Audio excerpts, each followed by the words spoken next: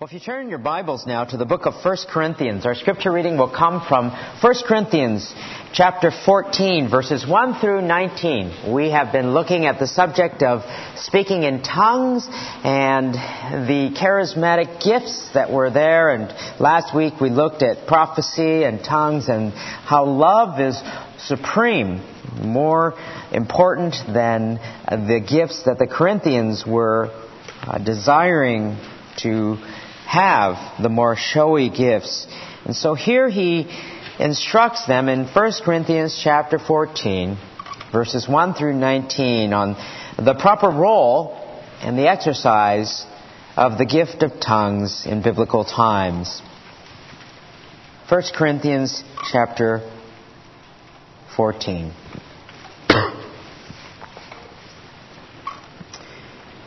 The text reads, "Pursue love, yet desire earnestly spiritual gifts, but especially that you may prophesy. For one who speaks in a tongue does not speak to men, but to God. For no one understands, but in his spirit he speaks mysteries. But one who prophesies speaks to men for edification and exhortation and consolation. One who speaks in a tongue edifies himself, but one who prophesies edifies the church. Now I wish that you all spoke in tongues, but even more that you would prophesy. And greater is one who prophesies than one who speaks in tongues, unless he interprets, so that the church may receive edifying. But now, brethren, if I come to you speaking in tongues, what will I profit you unless I speak to you either by way of revelation, or of knowledge, or of prophecy, or of teaching? Yet, even lifeless things, either flute or harp, in producing a sound, if they do not produce a distinction in the tones, how will it be known what is played on the flute or on the harp? For if the bugle produces an indistinct sound, who will prepare himself for battle? So also you, unless you utter by the tongue speech that is clear, how will it be known what is spoken? For you will be speaking into the air. There are perhaps a great many kinds of languages in the world, and no kind is without meaning. If then I do not know the meaning of the language, I will be to the one who speaks a barbarian, and the one who speaks will be a barbarian to me. So also you, since you are zealous of spiritual gifts, seek to abound for the edification of the church. Therefore, let one who speaks in a tongue pray that he may interpret. For if I pray in a tongue, my spirit prays, but my mind is unfruitful. What is the outcome then? I will pray with the spirit, and I will pray with the mind also. I will sing with the spirit, and I will sing with the mind also. Otherwise, if you bless in the Spirit only, how will the one who fills the place of the ungifted say the Amen at your giving of thanks, since he does not know what you are saying? For you are giving thanks well enough, but the other person is not edified. I thank God I speak in tongues more than you all. However, in the church, I desire to speak 5 words with my mind, so that I may instruct others also, rather than 10,000 words in a tongue." Let's bow together in a word of prayer. Our Father, we are grateful once again to have the privilege and the freedom to come hear from your word. God, we pray that you would speak to us, that we might know your mind and your heart. In Jesus' name. Amen. In the book entitled Charismatic Chaos, the author had acquired some Sunday school literature designed for children. And it was designed to teach kindergarten children to speak in tongues. It is entitled, quote, "I've been filled with the Holy Spirit." It's an 8-page coloring book. One page has a caricature of a smiling weightlifter with a t-shirt that says Spirit Man. Under him is printed 1 Corinthians 14:4. He that speaks in an unknown language builds himself up. Another page features a boy who looks like Howdy Doody with his hands lifted up. A dotted outline pictures where his lungs would be. Evidently represents his spirit. Inside the lung-shaped diagram is printed, quote, Bali okoma ta laseta nomo. A cartoon-style balloon coming from his mouth repeats the words, Bali okoma ta laseta nomo. A brain-shaped cloud is drawn behind his head with a large question mark in the cloud. Also inside the cloud is printed, quote, My mind doesn't understand what I'm saying. Under the boy, 1 Corinthians 14:14 is printed. For if I pray in an unknown tongue, my spirit prayeth, but my mind or my understanding is unfruitful. Unquote. In charismatic circles, the gift of speaking in tongues tends to be prominent and forefront among all of the spiritual gifts. In fact, in some charismatic denominations, you are not considered to be filled by the Spirit of God unless you exhibit the speaking of tongues. That prominence of the gift of speaking in tongues today is not too much different than the prominence that it was given in the Corinthian church of biblical times. In the Corinthian church, however, it was a very selfish and a self-seeking motive by which members would seek that gift, and Paul corrects that by emphasizing Christian love. Christian love, you see, seeks to promote the welfare of others, not oneself. And after his encouragement that we've looked at for a number of weeks of how to pursue and what to pursue in terms of love rather than to show off their spiritual gift, Paul here addresses in chapter 14 the problem of chaos in the church, which has come about by all sorts of people who have brought in some of the philosophies of the surrounding religions and surrounding cults. Because Christians aren't the only ones that purport to speak in tongues. In fact, in that day, it was not uncommon for people to, quote-unquote, speak in a tongue. One commentator writes, quote, the practice of ecstatic utterances was common in many of the pagan Greco-Roman religions of Paul's day, including those active in Corinth. Devotees of a god would drink and dance themselves into frenzies until they went into semi-consciousness or even unconsciousness, an experience they considered to be the highest form of communication with the divine. They believed that in such drunkenness, their spirits left their bodies and communed directly with the god or gods, a practice to which Paul alludes to in Ephesians 5:18. The ecstatic speaking that often accompanied such experiences was thought to be the language of the gods. The term, lalein glasiles, to speak in a tongue or in tongues that Paul uses so frequently in chapter 14, were commonly used in his day to describe pagan ecstatic speech. It reminded me of the 80s. When I was in junior high and high school, it was big news about the Bhagwan Sri Rajneesh, who came and he was known, very well known in the Northwest. Why? Because he moved out to Oregon and had a camp. He was known for all of his Rolls Royces, and what they would have loud music and dancing, ecstatic dancing, until people were no longer conscious or in control, and they would dance themselves into a frenzy. Now in the church, much of what was common in pagan religions of Corinth was brought in to the church in Paul's day. Some of the tongues perhaps were legitimate. Others, though, were definitely counterfeit. David Lowry in the Bible Knowledge Commentary writes, quote, the same may be said of the meaning of the word glossa elsewhere in the New Testament. Whether it was used literally of the physical organ or figuratively of human language, it is nowhere referred to ecstatic speech.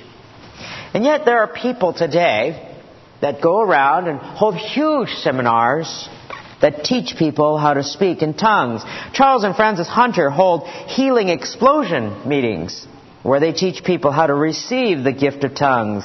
And he tells tens of thousands of people at a time, quote, "When you pray with your spirit, you do not think of the sounds of the language.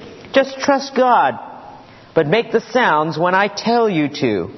In just a moment, when I tell you to, begin loving and praising God by speaking forth a lot of different syllables. At first, make the sound rapidly so you won't try to think as you do in speaking your natural language. Make the sounds loudly at first so you can easily hear what you are saying," unquote. Intentionally teaching people to make sounds that don't make sense and call it tongues. That's what was happening perhaps at Corinth. Chaos.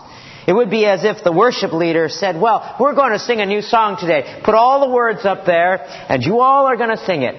No accompaniment. I'm not going to lead you. You just make up whatever tune you want. And we're going to sing this new song together."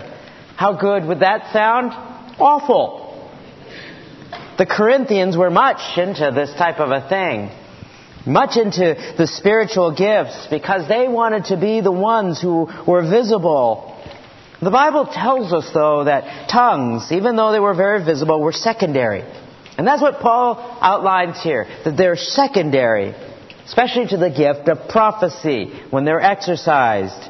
And when they were to be interpreted. It was not this free-for-all thing where people can do what they want and speak in whatever gibberish they felt like. The first thing the Corinthians need to know as we look at this particular passage is that tongues are secondary. Tongues are secondary in verses 1 through 5. He tells them, look, pursue love. And lest anybody think that he's downplaying all spiritual gifts at all, he says, yet desire earnestly spiritual gifts, but especially that you may prophesy. You see, after sharing with the Corinthians, look, love is greater than all of the gifts. Pursue love. That word is a pursuit of intensity. Loving others is when we are to be characterized by. Not just when it's convenient, not just when it's going to be easy, or not when others love me, I'll love them back. No, we are to love other people and to see them as God sees them. It is an intentional pursuit of love.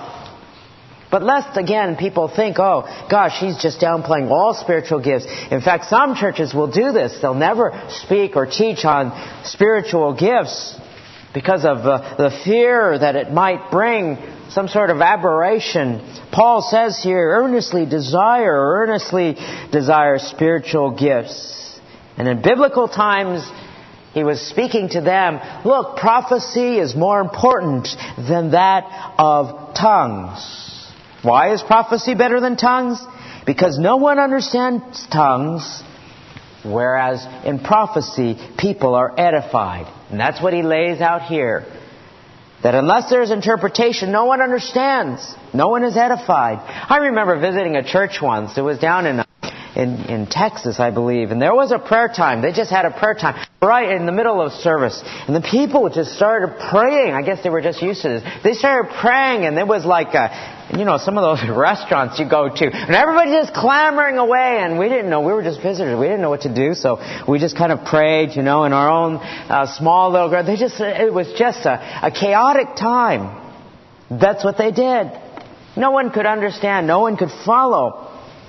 When tongues were spoken, the text says no one understands. It wasn't beneficial. And the phrase that says, does not speak to men, but to God, could be translated, does not speak to men, but to a God, little g, because every instance of tongues in the Bible was a known language that someone there knew.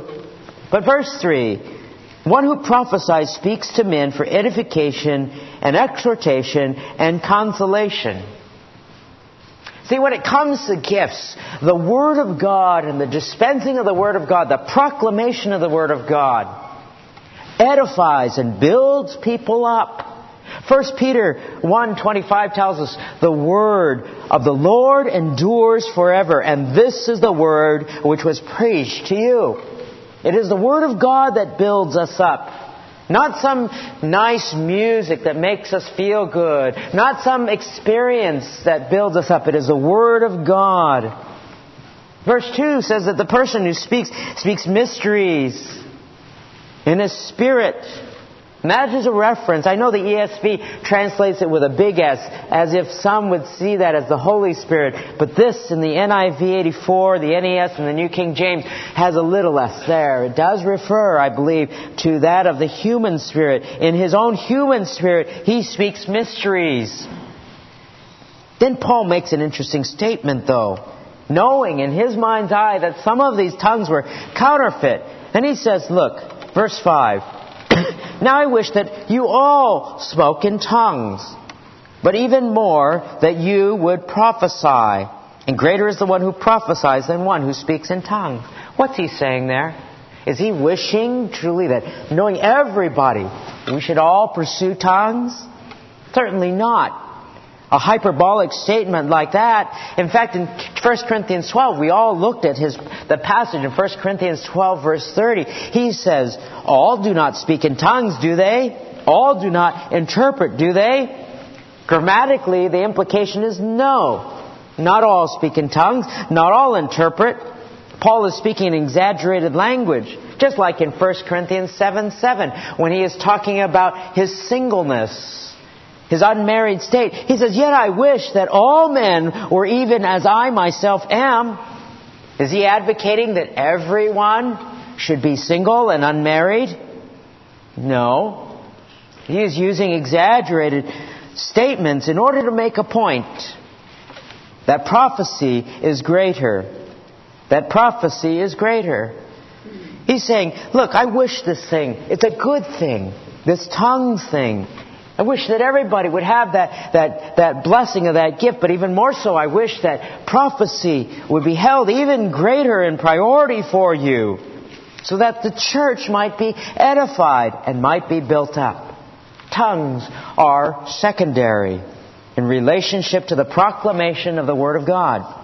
Secondly, tongues must be interpreted, verse 6 through 19. Tongues must be interpreted. And he breaks this down in the first 6 verses, 6 to 12. He tells us about the fact that unintelligible tongues, they're speaking in tongues when you cannot understand them, are useless. They're useless. He drives home the point. And that point is, unintelligible languages are useless. And he illustrates it by using musical instruments. Musical instruments, when they give off sound and that sound is not coordinated, well, it means nothing.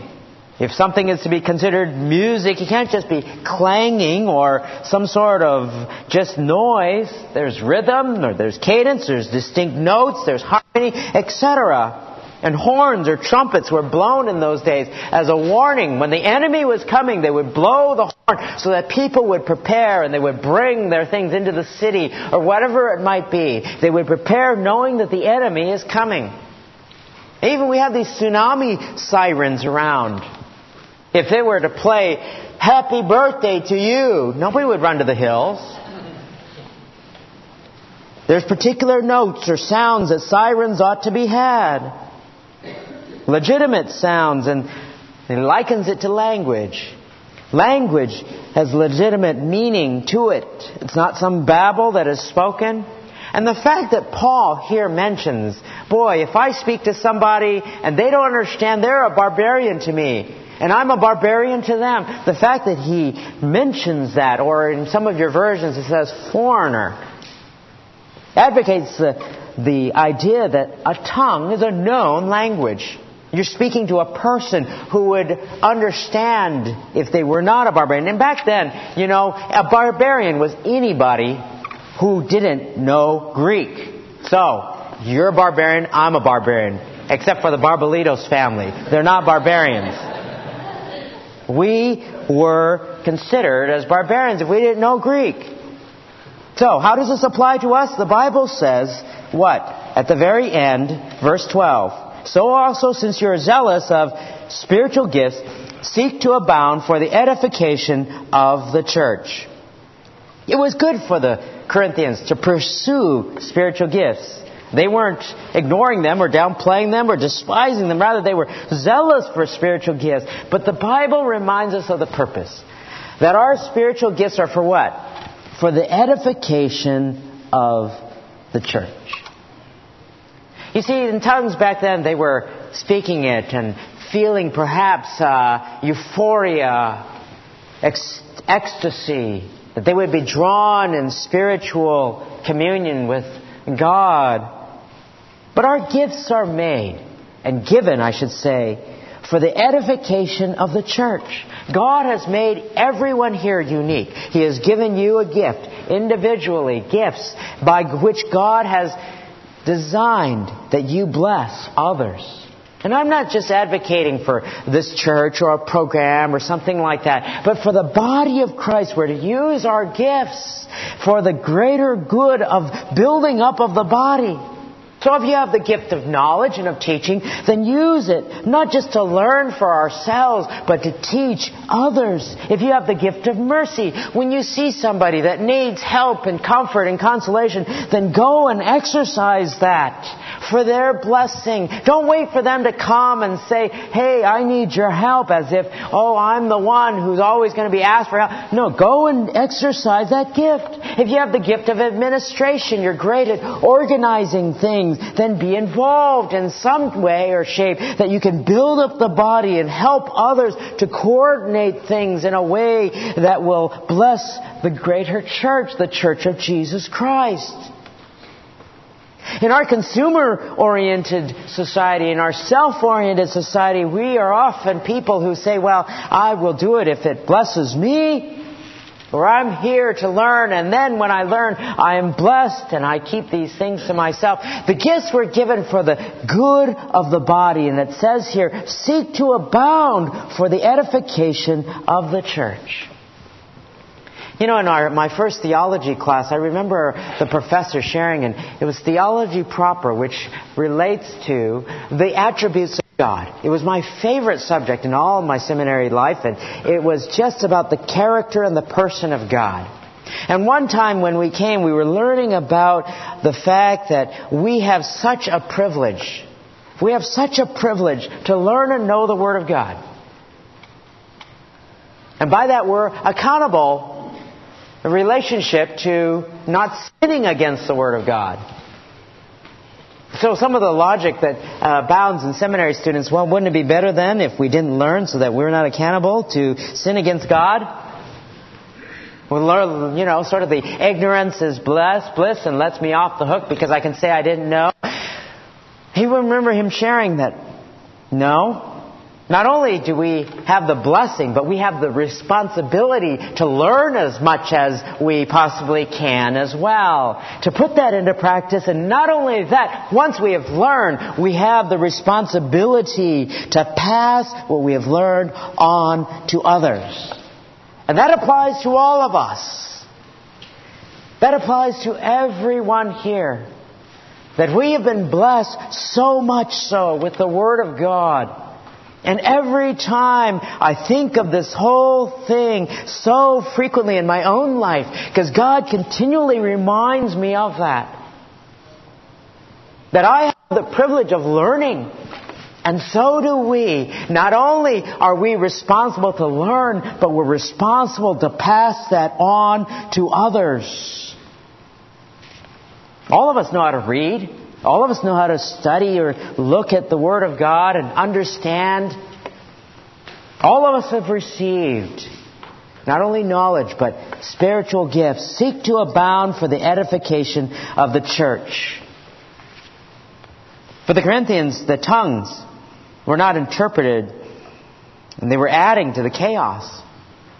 As I shared with you, it was very common among the cults and the pagan religions to have ecstatic speech. And people brought that idea back into the church. He says in verse 13 to 19, tongues need to be interpreted in order for them to be useful. 13, let one who speaks in a tongue pray that he may interpret.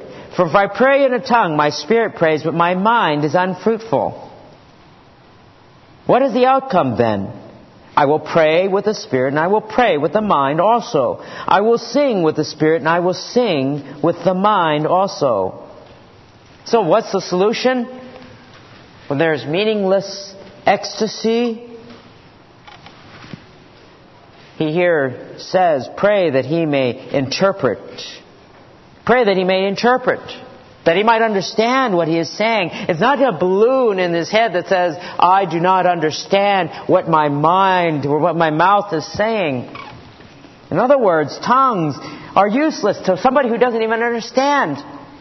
It's useless to the speaker. It's useless to others. When we pray in our spirit as well as our mind. And some commentators will look at this particular passage as Paul is expressing some kind of sarcasm here as well, because he knows that some of them have brought this kind of thing into the church. And he's saying, look, if you're going to babble, you better pray that you might understand what you're saying, knowing that they themselves likely aren't going to understand what they're saying if they've brought it over as not true tongues of that time.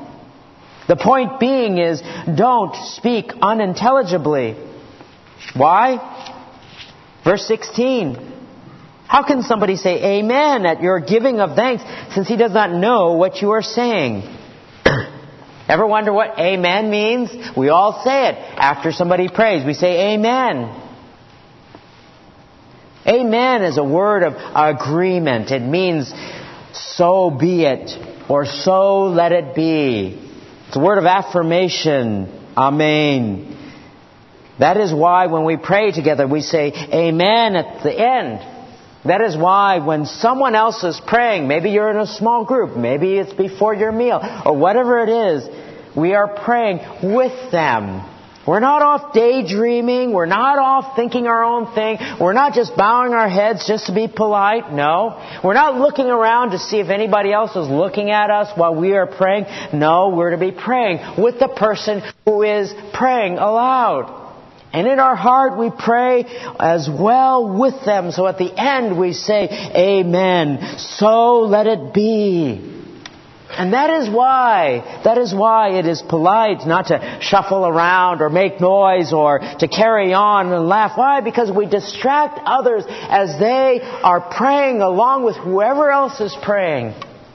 That they might also pray the same thing and say, amen. So let it be as people speak with God. God's not pleased if we bow our heads. He's not up to the external where we just clasp our hands. No, He desires that from our heart we are also praying along in the same way, in agreement. But when there are things that we don't understand, how can we say amen? I've been in a number of different places where there's been a foreign language service. And the person who is praying is praying aloud in their own heart language. And I have no clue what they're saying. And when I don't understand, I can't track. I can't follow. I can't genuinely say amen. Because I don't understand what they're saying. And that is Paul's point here. And one of the things for us as Christians is that often we can do the same thing. We can say things with our mouth, but it not be from our heart. We've learned how to pray, and we rattle off a prayer just like that.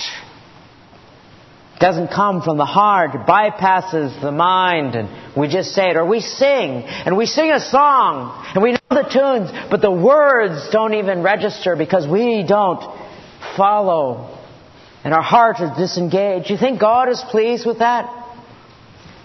I don't think so. God isn't up for the external, that I've done my duty by singing and saying the words, or that I've said this prayer. When are we grateful for the food that we have, or are we grateful for the freedoms that we have? Same thing that the Corinthians were doing. They were just caught up in the sounds of the prayers, or the sounds of the tongue. Just like people can be caught up with the good music and the rhythm these days of great music that might make their heart feel emotionally moved, but they don't even know what the words are because the music is so loud or the music is so moving. They don't know, but they think they're communing with God. Just like tongues in those days. The Spirit is in euphoria. So when we're singing, or whether we're praying, or in biblical times when there were tongues, the point being that both the heart and the mind are to be engaged. What's wrong, though, you say? What's the harm that makes people feel like they're closer to God? George Gardiner, a pastor, and he's a former Pentecostal, late George Gardiner, he writes, quote, "The enemy of the soul is ever ready to take an advantage of an out-of-control situation. And thousands of Christians can testify with regret to the end results. Such experiences not only give Satan an opening he is quick to exploit, they can be psychologically damaging to the individual. Charismatic writers are constantly warning tongue speakers that they will suffer a letdown. This is ascribed to the devil, and the reader is urged to get refilled as soon as possible. So the seeker for experience goes back through the ritual again and again, but begins to discover something. Ecstatic experience, like drug addiction, requires larger and larger doses to satisfy. Sometimes the bizarre is introduced. I've seen people run around a room until they are exhausted, climb tent poles, laugh hysterically, go into trances for days, and do other weird things as the high sought became more elusive. Eventually there is a crisis and a decision is made. He will sit on the back seats and be a spectator, fake it, or go in the hope that everything will eventually be as it was. The most tragic decision is to quit, and in the quitting, abandon all, spiritual as fraudulent. The spectators are frustrated, the fakers suffer guilt, the hoping are pitiable, and the quitters are a tragedy. No, such movements are not harmless. Modern day tongues are unintelligible. And the things that are spoken, the speaker does not understand themselves. And the Bible clearly points out that not only is it secondary, it is simply not edifying when we do not understand what is being said. And the point is driven home in verse 19. However, in the church, I desire to speak 5 words with my mind so that I may instruct others also, rather than 10,000 words in a tongue. Rather than 10,000 words. And he's using exaggerated language as a comparison here. That particular word is the word for 10,000, myriad. And it's used in the book of Revelation when they say myriads upon myriads of angels, morion ton morion. It means 10,000 upon 10,000, meaning an innumerable amount. I'd rather speak 5 words that people can understand. People are encouraged. People are built up. People are edified by. Rather than thousands of words in a tongue. Because people are edified when they understand the Word of God and what God says through His Word. Spiritual gifts, you see, are given for the building up of the body, so that you and I can serve one another. You and I can encourage one another. You and I can bless one another. You and I can be conformed more like Jesus. The proper use of tongues and the spiritual gifts are to build up the body. So, are we seeking, as Paul says here, spiritual gifts to exercise them for others? Do we even know what our own giftedness is? And do we use it for the building up of the body of Christ? And what's our motive? What is our motive? Is it about us? Is it about me so that I can be seen and we can serve the Lord or whatever it might be? Or is it really that we desire that God be made known and that others would be edified, that I might speak 5 words that others might be instructed? Is our goal to edify and build up the church? Pleasing God by using our gifts is what God desires. And the point here in this particular passage is that what? Spiritual gifts are for the building up of the body of Christ. And the exercise of tongues in biblical times was given that God might use them for His church. Let's pray together. Our Father in heaven, we are grateful for your goodness and your kindness. And we pray, Father, that we might be discerning, O God, when it comes to the gifts of the Spirit. That, Father, we might be guarded. And that, Father, we might use the gifts which you have given to us, that others, O God, might be built up. In Jesus' name, amen.